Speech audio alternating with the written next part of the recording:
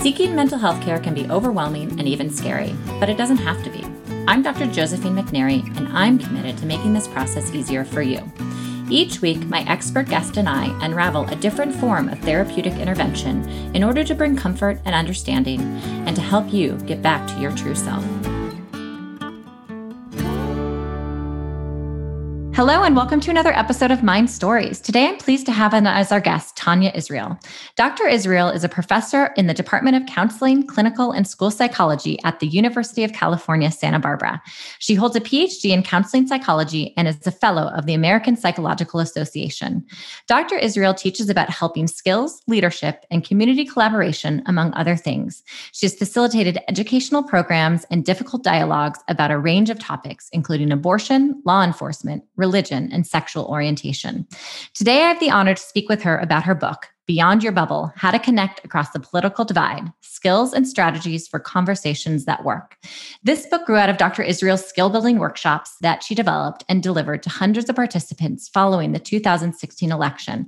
It draws on her strengths as a psychologist and community organizer to prepare people to engage in dialogue across political lines. Welcome, Dr. Israel. Well, I'm so happy that you are able to take the time to talk with us a little bit. I'm so intrigued by the work that you do, and especially about your book, which is called Beyond Your Bubble: How to Connect Across the Political Divide, Skills, Strategies, and Conversations That Work. So one question I just am so curious, how did you become interested in this field and what brought you to this specialty? That's a great question. We have to go back to the 1990s for this. So a couple decades ago, I started a group to bring together pro-choice and pro-life people to have dialogue with each other. And it was such a transformational experience for me. It didn't change anything about how I felt about women's reproductive rights, but it changed so much about how I felt about people who had a different view than I did. And that really struck me and has stayed with me, that I had had such a sort of skewed perspective of people. And when I actually sat down and had a conversation and got to know them, it humanized them for me and humanized me for them. And since then, I've been doing work primarily on LGBT psychology. And that's also, there's been a lot going on with that in the last couple of decades. And it's brought me into the middle of some really interesting conversations with people who have different views, people who have different religious views. I've done training for law enforcement. So there are a lot of things that have sort of helped me be in situations where I've had opportunities to have conversations with people who have different views than I do. So then when the 2016 election happened, and it was so clear that our country was divided around politics and was having trouble having those conversations, I wanted to do something to help. And so I started by creating this thing that I call the flow chart that will resolve all political conflict in our country, because I'm optimistic like that. But then when it didn't actually resolve all political conflict in this country yet, then I went about developing a workshop to help people develop skills to have dialogue. And then the book came out of that. So as you're talking about this, the word mediator comes into my mind. Do you see yourself as a mediator, or is it a little bit different than that? I have some training in mediation, but I don't feel like that's the role that I'm playing as much as, because a mediator really helps people, sort of facilitates that conversation between people. And what I'm trying to do is provide people with the skills and resources so that they can do it themselves. I really want to empower people to be able to have these conversations themselves. Right. And the other thing that comes to my mind as a psychiatrist, I think of mentalization. And mentalization is a way to kind of learn how to understand where someone else is coming from or how they're thinking. And so I think of it, I guess when I heard about your work, I thought, okay, this is kind of like a mentalization, trying to understand where kind of someone who maybe you don't disagree with or disagrees with you, where they're coming from. Right. So there's so much in the field of psychology and the mental health field that I think can be useful to people. There's not only a lot of research, but there's also a lot of skills that we learn, and we know these skills work because of the research on them. And so one of the things I think what you're talking about, some of that's about perspective taking and some of that's about empathy. And so those are skills, especially the perspective taking piece. I've got a specific exercise in the book to help people to develop that. And then a lot of empathy develops from like understanding some things about maybe a group, but even more so being in connection with somebody else and really listening and really working to understand and communicate your understanding. And so that's absolutely one of the foundations of these kinds of dialogues. So I'm wondering if we kind of move into real world application of this kind of work, right? So if I think about, I was struck by your work in the context of thinking about some of the patients or clients I see living in California, and a lot of people have family members, in different parts all over the country, right? A lot of people have family members who have very different political views than they do. And I'm sure you've heard this so much that it's this idea of how do you sit around, a Thanksgiving table pre-pandemic, right? Or how do you have conversations that are meaningful with your parents, even if maybe they don't share the same political views? So it's kind of this idea that wanting to give people tools to be able to have meaningful and productive conversations. But how does it look when it's actually played out? So let me start, before I get to exactly how it looks, let me start with sort of the motivations that people tell me they have to engage in dialogue or to be interested in it. The number one reason people tell me is there's somebody in my life who I want to stay connected with, but we're having trouble because of our different views. People also tell me things like, I want to persuade other people, or I want to find common ground. Or there's a lot of people who say, I simply cannot fathom how people can think or act or vote as they do. And it turns out that in order to achieve any of those goals, the thing you really want to do is to understand somebody else. Because if you can't understand them, you want to understand them. If you want to convince them, well, you'd better have a good sense of where they're coming from. If you want to find common ground, of course, you need to understand where both of you are coming from. And if you want to maintain that relationship with somebody, probably the most important thing is not just understanding, but communicating that you care. And I think a lot of people see these conversations as something where they need to go in and figure out the way to frame their own views to deliver that or convey that to somebody else. But if your goal is really to stay connected to somebody, probably it's more important to actually be interested in and curious about where they're coming from. Right. So that would look like, I guess this question of approaching someone that you want to stay connected to, both people know that you have different views.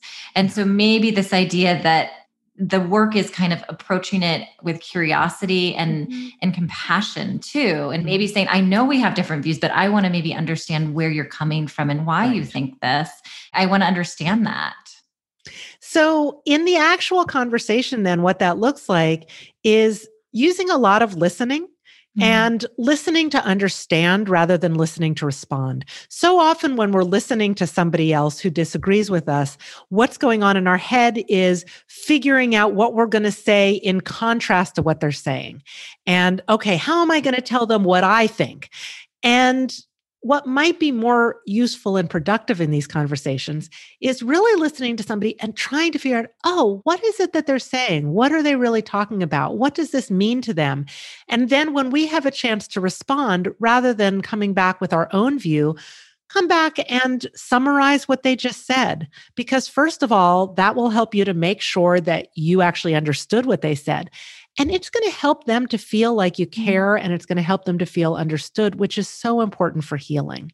So that's a very important piece of it, the listening process.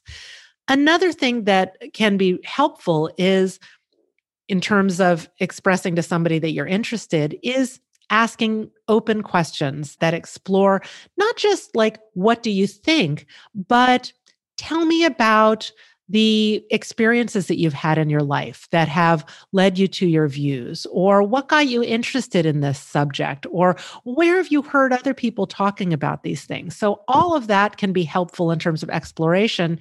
And then when you have a chance to speak and share your views, sharing that kind of thing, like sharing your story rather than stats and slogans, that can be so helpful in developing the understanding. And what does something mean to you? You know, recently there were events that happened at the Capitol on January 6th that people had lots of different meaning about, and so many people talked about it in terms of patriotism, feeling patriotic, but in very different ways. And I thought, wow, what a great opportunity for us to have a conversation about what does being patriotic mean to you? And that, I think, is so much more interesting than actually just arguing back and forth on the analyses that we've heard, you know, from other people, or specific facts that we feel like the other person's not getting. Right. I think it takes a bit of finesse for those conversations to also not respond sometimes to something that you believe is not true, or you feel like you have data to kind of support an opposite statement, right? And so it does take quite a bit of restraint probably to really engage in a way that the other person feels like you really do want to try to understand. Right. And that's where that curiosity and really prioritizing curiosity is important. And in terms of sort of how we manage not only kind of what we say, but what's going on internally, that can be so important, just finding ways of managing our emotions, because things can really push our buttons in these conversations. And so we might find ourselves responding as if we're responding to a real dangerous threat, when typically in these conversations, the worst thing that's going to happen is that someone is going to disagree with you, perhaps in a forceful tone. And that doesn't feel good, but it's not typically a physical threat. Obviously, if it is a physical threat, you want to get out of that situation. But typically, it's more just that it feels threatening, but it's not actually. So first of all, I think reminding yourself that that's the case can be really helpful. And then all of the things that we know how to do to manage our emotions. And, you know, this is also your area of work. So, you know, I always talk to people about deep breathing, talk about physically grounding ourselves by, you know, noticing the feeling of your feet on the floor, or even touching your own hand, things that we can do to interrupt that fight, flight, or freeze response. And I'm curious if you have anything you would add to that. Well, you know, actually, as you were talking, just a thought that came to my mind is this is hard work, really hard work. Indeed. Right? I'm just thinking kind of from people in my practice and just people I've spoken to over the years, that this idea of wanting to maintain relationships, wanting to maintain connections, but having a huge part of that relationship be so strained due to differing views, right? And, you know, I think this idea that, of course, you want to maintain relationships with people that you care about. And I think there's this idea of how far will you go to be able to maintain that relationship.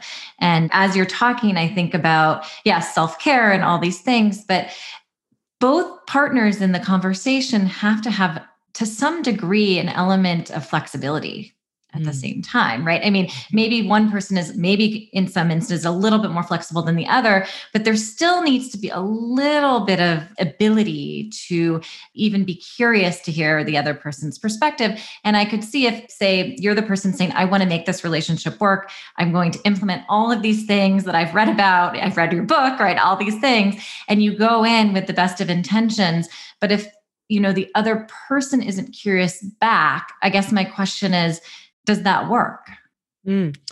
So I hear this question a lot. People say, but I want to be understood. How do I get them to hear me? And I always go back to, what's your goal? If your goal is to maintain the relationship, if your goal is to try to understand someone else, then maybe them understanding you isn't the most important thing. Probably the greatest insight I got from doing this work, because I always go back to this. I'm like, what's your goal? What is it that you want? It turns out people sometimes have more than one want. this should be obvious, but it took me a little while for it to sink in that sometimes people say, yes, I want to maintain this relationship, but I also want to feel validated in my views. Or people say, yes, I want to understand somebody else, but I also want to be able to express my feelings openly. And so then I think, okay, let's think about how to get those different wants met. And it might not all be in one conversation with one person, that maybe you're not going to feel as validated talking to somebody who disagrees with you. So go talk to your people, who already agree with you and support you. Go vent with them and get support from them. When something happens that really pushes your buttons, those are probably the people you should go to first. And then when you've got the wherewithal you're right, it is work to have these conversations. And so when you've got the energy to do that, then you go and you do that and you have a certain kind of conversation. But it's a different kind of conversation that you probably have with different people then. Right. And kind of different sacrifices that you're willing to make. And indeed, ability to kind of tolerate different things depending on the type of relationship and within reason. I guess, do you ever work with people who say it's not worth it? I'm just going to write this relationship off. Sure. I always say that knowing how to have dialogue creates an opportunity. It's not a mandate. There is no mandate to have these conversations with everyone who disagrees with you. I think that the first question on my flowchart is, do you want to have a conversation with someone who has a different political view? And, if it's yes, then yeah, here's all these considerations. And if it's no, then okay, move along. This flowchart is not for you. Dialogue is not for you. I don't think everyone needs to be doing it. And I'll say at the same time, I hear a lot of people either wanting to do it because they have those goals or giving up on it because they have certain perceptions of other people that are not necessarily accurate, or because they don't know how to go about doing it, or they've had an interaction that hasn't gone well in the past. So that's really where I want to equip people with the tools so that they can have these conversations. And the other thing we know is that stress about political conflict has been on the increase in our country. And that's just not healthy for us to have a sustained level of stress like that. So people have told me that just reading the book has helped to reduce their stress because they can see some hope in being able to have these conversations. They feel better equipped to be able to go into these. And so I think that confidence in being able to do it and that hope is so important, no matter what you do with that in terms of actually having the conversations or not. Right. And I just think it's a really helpful skill to have, regardless of if you're talking about political issues or, it's just a good skill to be able to figure out, okay, how do I talk to people that I care about, even if we don't agree on things, right? Yes. And how do I maintain relationships? Not everybody is going to agree with every single thing that you think. And that's what makes a relationship dynamic, right? Mm-hmm. And so I think just in general, it's just an important skill, right? Absolutely. And as a psychiatrist, I'm sure you're aware of this. It's like these same skills that I'm talking about, listening and perspective taking and managing emotions. These are skills that will benefit people in their lives, in their families, as parents, as siblings, as coworkers, as community members, as leaders. These are skills that we can all use. And so in some ways, I think, okay, if what motivates people to develop these skills is political conflict and wanting to bridge that, that's fantastic because it's going to help us all to be more effective people in our lives and our communities. Right. Right.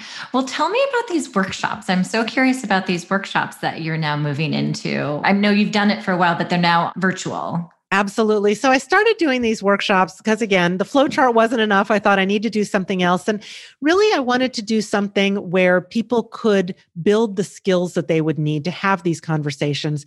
It's not set up as a forum for people to actually have those conversations right there because people need some foundation before they can move into those. So it focuses a lot on the things we've just talked about, on listening, on managing emotions, on understanding somebody else's perspective and exploring that. Also, what I've added even more since I wrote the book and since I'm seeing this coming up is the barriers that people have to even approaching conversation because of the perceptions they have of people on the other side.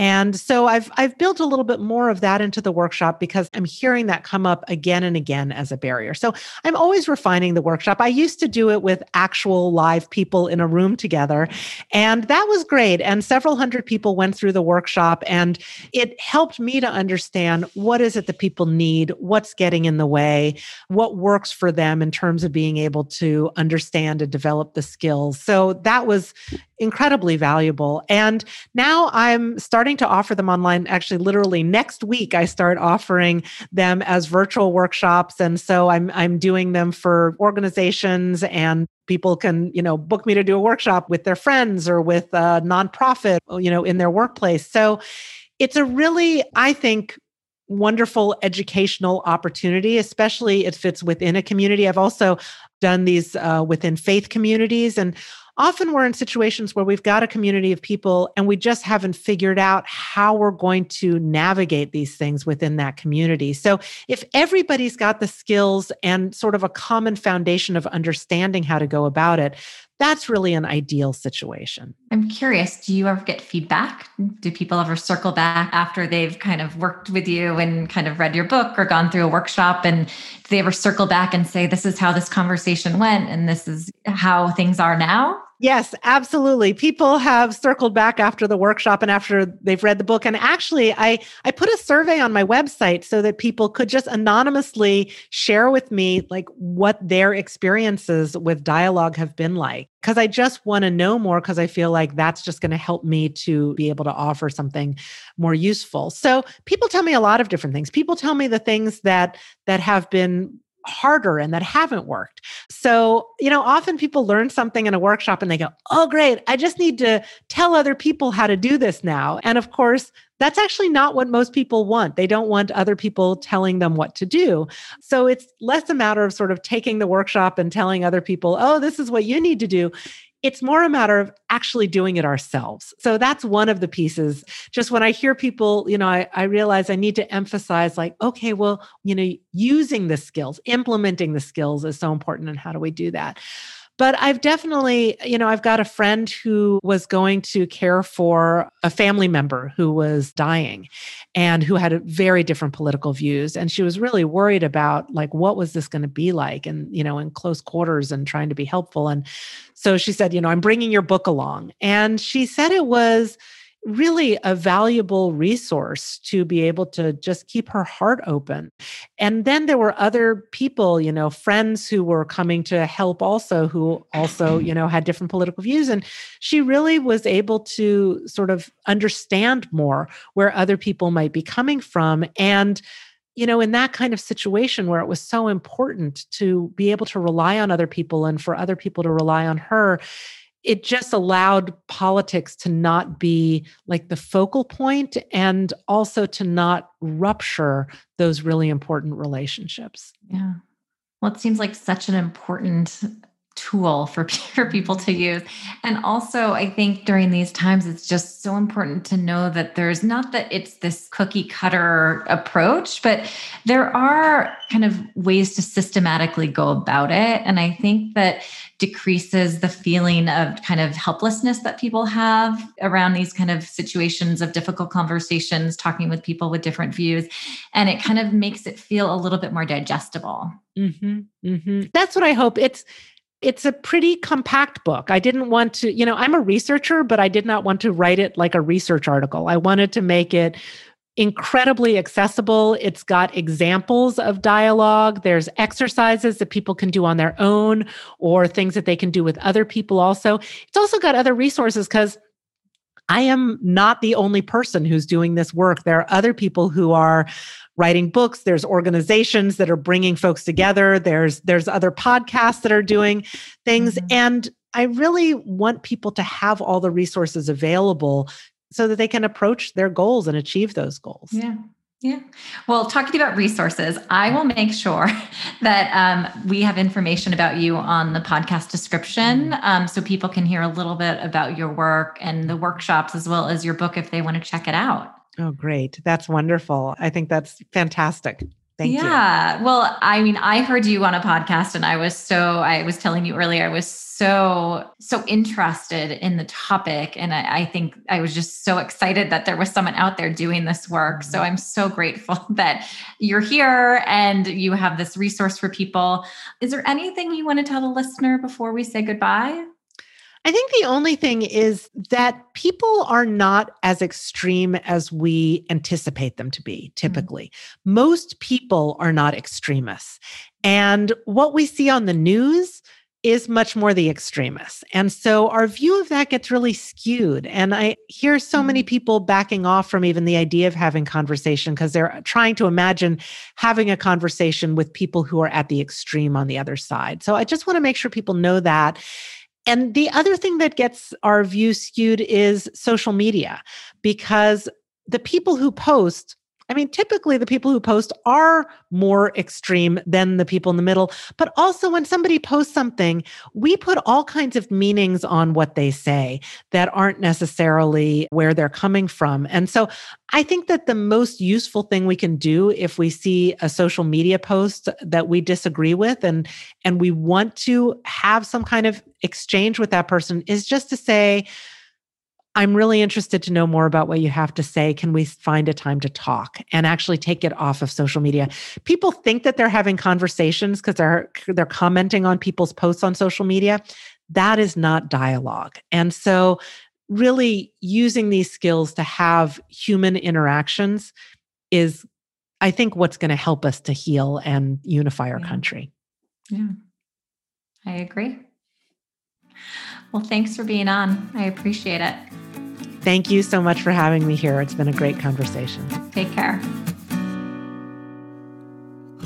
This has been Mind Stories, with remote appointments in California and offices in downtown LA, Santa Monica, Hermosa Beach, Marina del Rey, Echo Park, and Santa Barbara. Cal Psychiatry specializes in medication management, mood and anxiety disorders, alternative therapies, women's mental health, and more to help you get back to your true self.